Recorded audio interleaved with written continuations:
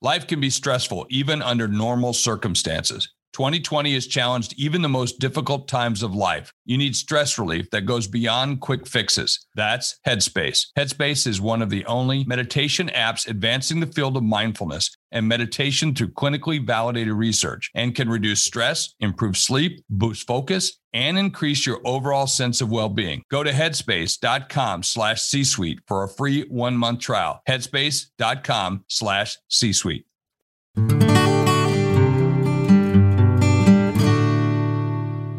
Welcome to the Everyday Mindfulness Show, where we educate and inspire people to live fuller lives through mindful practices. Let's get started with your host, New York Times contributor, leadership advisor, sought-after keynote speaker, the author of the Amazon hot new release, Everyday Mindfulness from Chaos to Calm in a Crazy World. She's smart, strong, sassy, and a trendsetter in the field of mindful leadership. Your host, Holly Duckworth. Life can be stressful even under normal circumstances. 2020 has challenged even the most difficult times of life. You need stress relief that goes beyond quick fixes. That's Headspace. Headspace is one of the only meditation apps advancing the field of mindfulness and meditation through clinically validated research, and can reduce stress, improve sleep, boost focus, and increase your overall sense of well-being. Go to headspace.com/C-suite for a free 1-month trial. Headspace.com/C-suite. Welcome to the Everyday Mindfulness Show, where we are elevating the conversation on what it means to be a mindful leader in a busy world today. And I have a really special guest for you. I mean, if you've heard my keynotes or you've heard me talk, you know that I am passionate about the Search Inside Yourself Institute, about mindfulness-based emotional intelligence. And I have been following this author and his book, 7 Practices to be a Mindful Leader, since its inception. Today we have on the show our guest, Mark Lesser. Mark, thanks for saying yes to me and to being on the show. Thanks, Holly. Good to finally meet you. Well, you have been on the forefront of this movement before it was really on anyone's radar. And, you know, isn't there a famous quote out there, you know, first they mock you, then they make fun of you, and then you win. Like, you're winning this game. Not that it's a game, but I'm so grateful that you've been trailblazing this road for so many. Thanks. You know, it's funny. I often in my talks and in my writing, I dispel the myth that this is some new idea, this idea of bringing, mindfulness, awareness, meditation into the world of work. And I refer back to one of my, even though it's many centuries ago, I consider Dogen, the founder of Zen in Japan, 13th century, one of my root teachers, and he wrote a whole treatise on how to integrate mindfulness practice in your work, and it's interesting. It was a treatise that I studied because it was written as instructions to the head cook, and I was 28 years old when I found myself as the head cook in a Zen monastery kitchen. Somehow it seems almost absurd to be saying that, but I think that actually did happen. I don't think I'm dreaming that. I think it was part of my life, part of my growing up. And just really briefly, one of the things that Dogen instructed was that the head cook should always work with 3 minds: joyful mind, grandmother mind, the mind of unconditional love, and wise mind.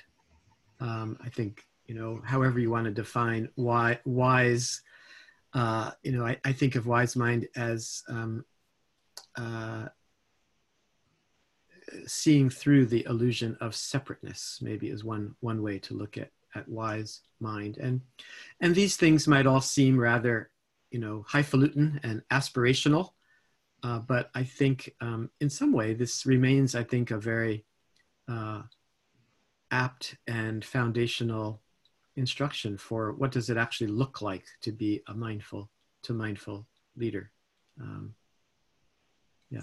Well, that tees up the question that I ask almost every guest, which is, what is your definition of mindfulness? Yeah. You know, I more and more think that mindfulness is really kind of humanness, right? And it's mindfulness is facing into being curious about the human dilemma, right? The question about asking the question, what does it mean to be fully human? And I think unpacking that a little bit, it's like, for me, mindfulness is about developing awareness and helping others, doing what one can to heal ourselves and to heal the world. So this is, again, there are many more scientific definitions of mindfulness, but I think it's really about, in some way, it's interesting in the context of the work world. I think of mindfulness as being aware of the fundamental tension between being human and heartfeltness and getting stuff done, and that there is a natural, beautiful, and sometimes not so beautiful tension between those two things. And you know, and unfortunately, I think, you know, historically, the getting stuff done has won out historically in the workplace, and certainly in our in our government and in our financial laws and institutions. It's all been about somehow leaning toward efficiency and effectiveness and not quite enough sense about that we're all human beings, and how do we take care of people while we get stuff done as well. So I'm curious, as mindfulness has kind of emerged in the Western consciousness, how have you seen that definition change? I mean, even just as I've had the show over, you know, the last 2 years, we went from, well, I really don't know, woo-woo, to kind of almost more solid answers on this word awareness. What have you experienced as this has started to become more a talked about topic? Yeah. You know, I think there's simultaneously been, you know, there's been a way in which, as the languaging and concepts have spread, you know, they tend to get watered down. But maybe the good news is they get more and more accessible,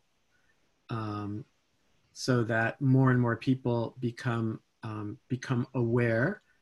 Maybe more and more people are curious, less fearful of these, you know, somewhat kind of new and unknown words, you know, that feel like they're, you know, coming from the East, or coming from this scary thing that we call Buddhist practice, or something, or even the scary word meditation. So there's more, I think, acceptance and accessibility, which the shadow side of that is that it gets watered down. But the other side of that is that I think there's also some real depth, some real interest in what does this really look like? What does it really look? How could this actually support me as a leader to be more effective in what I do? Could it help me to be both more effective and have greater well-being? And again, I think there's that tension point. Again, now I'm using slightly different language, maybe between well-being and effectiveness, right? Because effectiveness says, you know, work all the time and work hard. Well-being says take care of yourself. And mindfulness, I think, says do both fully, and that these are not. It only looks like they are in competition with each other, but that they can go together really, really, really well. But it takes incredible presence and awareness and skills to actually maneuver that territory of having both those things go really well at the same time. So you have had the opportunity to pioneer this work, to have fun with it. And so I like to ask sometimes questions that people don't ask. And so here's one I hope you haven't been asked before, which is, what is like either the silliest or the most stern objection you got to mindfulness as a leadership, and how did you overcome it? Because I mean, you've seen some stuff. Yeah, I mean, it wasn't that long ago. I remember being in a room with 16 CEOs, and I was brought in to do an emotional intelligence training, and I knew that I couldn't even use the word mindfulness, or certainly not the word meditation. And I remember turning to them and saying, let's do some attention training. And they were like, okay. They were like, what's that? And I said, let's bring your attention to your body. Let's bring your attention to your breath, your feelings, your thoughts. And I basically did a 15-minute guided meditation. And I then had them practice some mindful listening exercise where they just listened without asking questions and interrupting. And they were like totally moved by this exercise, this practice of awareness. And then I smiled and looked at them and said, congratulations, you've all just done some meditation practice and mindful listening. And they, it's funny that before the end of my session, they were asking me, they wanted to know about Zen, and it was like, oh, this is pretty interesting. I kind of felt like the experience, I think there's something about, we all have these gaps in what we experience, and then our ideas of things. Often, I think still to this day, I will go to organizations in which what I will hear very consistently is, well, I'm really interested. I'm very passionate and interested in mindfulness, meditation, but the organization, no, they're way too conservative. But then you go around and every person says the same thing. And so it's super interesting, the gaps we have in our perception of ourselves and the perception that we have of others. And what's particularly curious, I would say this is a core mindfulness practice of a leader, is becoming more and more aware of what is your perception of yourself and what is your perception of others, and how real are those, how aligned are those, how I think of it as the one of my mentors described it as the rule of influence of a leader, which is that everything that you do and everything that you don't do, and everything that you say and everything that you don't say will have influence. And I think this is true, particularly true when you're in a leadership role, but it's true of us as human beings, that we have tremendous influence and are influenced by others. And so much of the practice, I think, is bringing awareness to that.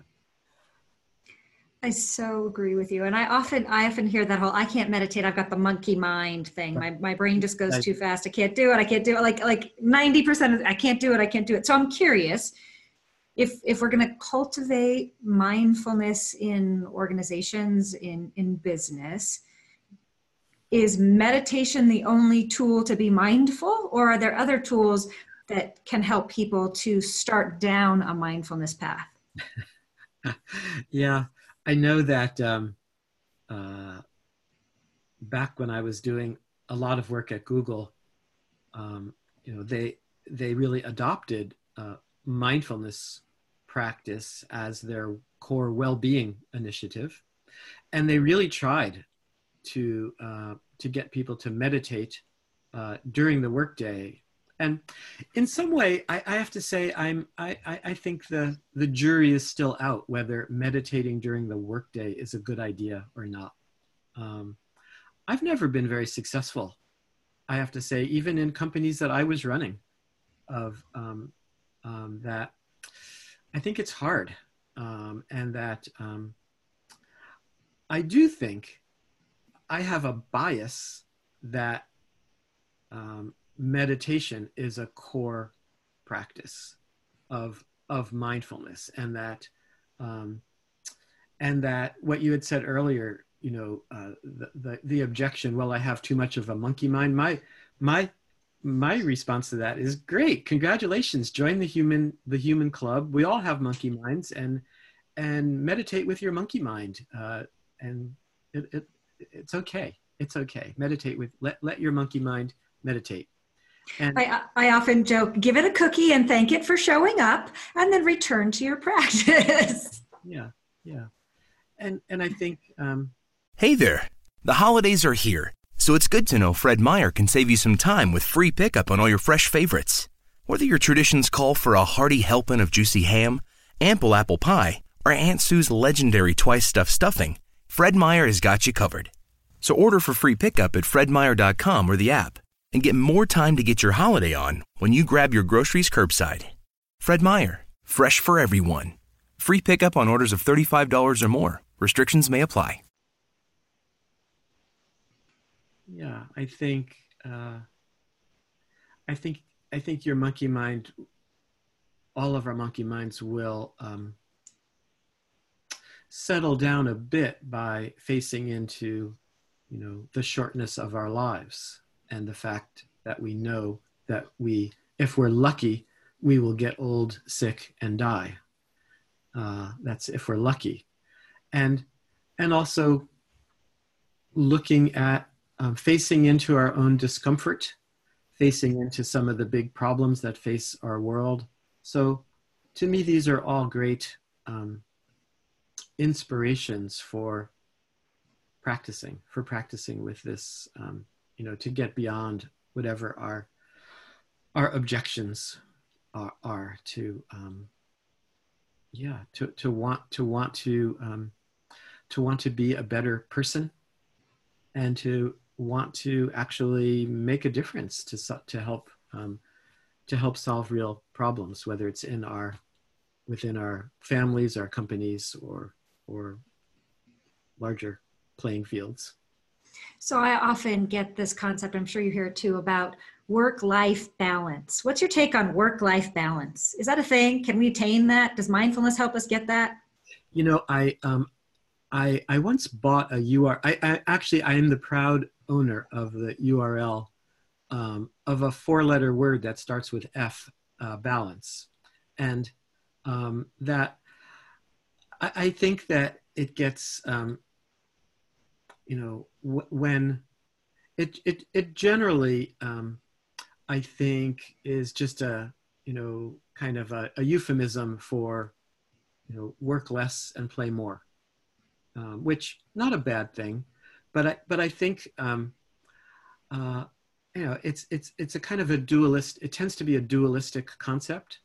But going back to, I still am very aspirational, and also my own experience in my roles as a leader and in my roles as working with lots of leaders is that being aware of the tension between effectiveness and well-being, and becoming really, really good at both. And if that's balance, well, then great, so be it. But I think to me, it's not about finding some middle ground. It's like being really, really effective and leveraging one's communication skills, being, finding strategies that are, that leverage whatever your particular advantages are in your work situation. And at the same time,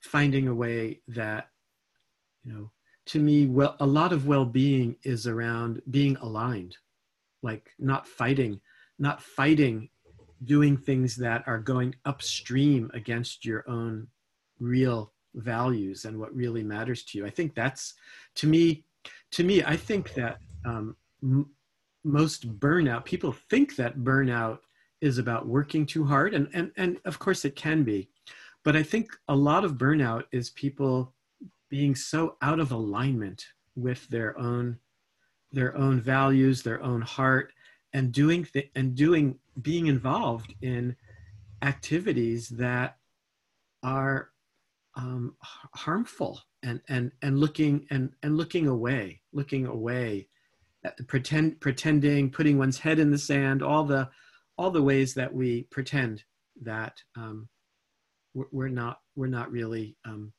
out of alignment. We're not really pretty either doubtful or unhappy with what we're doing, and it's hard. It's I often use as an example of, it must be hard to wake up one morning and find that you are a Coca-Cola executive, when for most of, for 100 years, nobody knew that it was, really an unhealthy drink, that people thought, oh, it's just this thing. People, I think, and the same, I think, even with waking up and being an Exxon executive. Again, I think in the early days, people were, it was like this breakthroughs about power and fuel. And, and then somebody discovered, that climate change was happening. And then some group of people said, this will be bad for our business. Let's hide it. Let's lie. And that's got to be really, really harmful to one's being, to be, again, maybe that's I could be accused of being, whamsy pamsy here. Like, yeah. I mean, people are I've gotten really good at obfuscating the truth. And maybe they sleep well at night, but I suspect not. I suspect that there's some real harm that's done when we're that out of alignment with the truth. I'm smiling because the listeners know that every year I kind of meditate, and mindfulness come to kind of a word that becomes my foundation for the year. And my 2019 word was allowing the show to grow, allowing myself to grow, my thoughts, beliefs, and actions to expand. And my 2020 word keeps coming back to this word alignment. So I'm smiling that here's that word again, alignment. And how do we... I like that word. And I think, so it's almost like another possible definition of mindfulness and a mindful leader is paying attention to alignment and having the courage to notice lack of alignment. And that, I think, yeah. And that we're always, I think, moving in and out of a kind of, alignment, and that it's, some sense of full alignment is aspirational, right? I think, it makes me think of one of my, I started and ran a greeting card company for 15 years. So I'm a professional quote collector, and one of my favorite quotes, that I come back to a lot these days, Wendell Berry, who said, be joyful, though you've considered all the facts. Right? And so I think that quote is actually a pretty darn good definition of mindfulness practice, because considering all the facts is a really great practice, of course, it's impossible. It's impossible to consider all the facts. And what are facts? Because there are facts, there are truths, but then so much of we humans, we are constantly interpreting the facts. And despite the what it takes to consider all of the facts, to keep being joyful, to keep being positive right in the midst of the gaps that exist in these facts and the interpretation of these facts. Again, at many different levels, right? But I think this is this, I think, is a core practice of mindful leadership, right? Is to be committed to considering all the facts and then making decisions and going with the facts that you choose to go with. So you wrote the book, 7 Practices to be a Mindful Leader, Lessons from Google and a Zen Monastery Kitchen. What's one of those 7 practices that you think we need to take into 2020 as we're creating our alignment and our path as mindful leaders? Yeah. So Holly, I think I'd like to, if you'll, humor me here, I just want to name the 7 practices because I think they're beautiful and poetic, as well as practical. And then I'll answer your question. Please do, yes. So the 7 practices are: love the work, do the work, don't be an expert, connect to your pain, connect to the pain of others, depend on others, and keep making it simpler. And I think in some way you could choose any one and they would lead to all the others. Right, that they're broad, they're all broad, but they're also quite specific. And I think to answer your question, I'd probably tend to go with the first and the last. Right, that there's something about loving the work of alignment, loving the work of noticing the tension between love and performance is part of loving the work. Love is not just a, it's not just a follow your bliss kind of thing. It's a love the work of noticing, of paying attention, and of finding a way to perform effectively and with great heart. This is kind of loving the work. And in some way, the last practice may be the hardest for me. Hardest for me, to keep making it simpler. Because, there's, I find I'm so curious about, the human mind and the human heart. And I'm so curious about how people think and what amazing storytellers we are.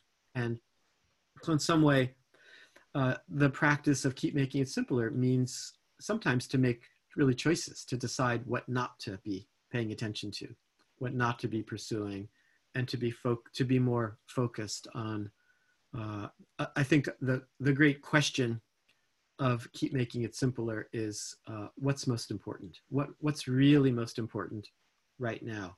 And again, it's interesting because there's like, what's most important in my work life and what's most important in my practice life, and how are those integrated? How can I integrate those? What if those are not 2 separate worlds, but one world? So what's on tap for you for 2020? Alignment. Alignment's on tap for me. Your own alignment. Okay. Well, I'm thinking of honing what 2020, I think for me, is going to be focusing more on working with social entrepreneurs, which is interesting. That's another change. We're seeing, social entrepreneur used to mean someone who was leading a nonprofit or for-profit social business. But I noticed, like, my colleagues at Google or Genentech or SAP, many of those people identify as social entrepreneurs. So it's someone who, I want to work with people who want to change the world, whether they're running an organization or working inside of a big company. And I want to help people do the inner work and the outer work. I'm looking forward to, talking about, mindfulness meditation, as well as creating mindful finance and accounting, mindful investing, mindful operations, all those to combine the inner and outer work of, again, this topic of getting stuff done, solving real problems, and being heartfeltness. Well, Mark, I'm so grateful for our chat together. I know we could talk for another 3 years on this topic, and 25 minutes just doesn't even seem like enough. But I want the listeners to know that before we went on the show, I asked you a question, and I think it really is important. And I said, "Hey, Mark, what do you want to promote, or what do you want to sell on the show?" Because we always like to make sure that you, the listeners, know Mark is available as a speaker, a workshop facilitator, a leader, and an executive coach. And we're going to put his links on the show notes. But his answer to me wasn't that. His answer to me was, "I wish we would spend more time promoting peace."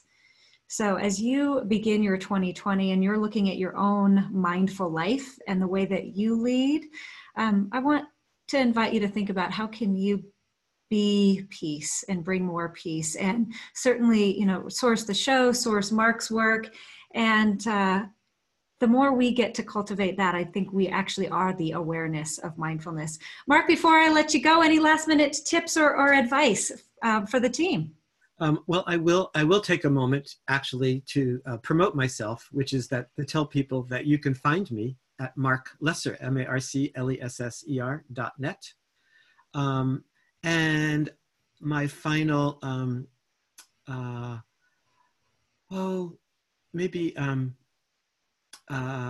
just a few short lines from one of my favorite David Whyte poems, where he says, "You must learn one thing.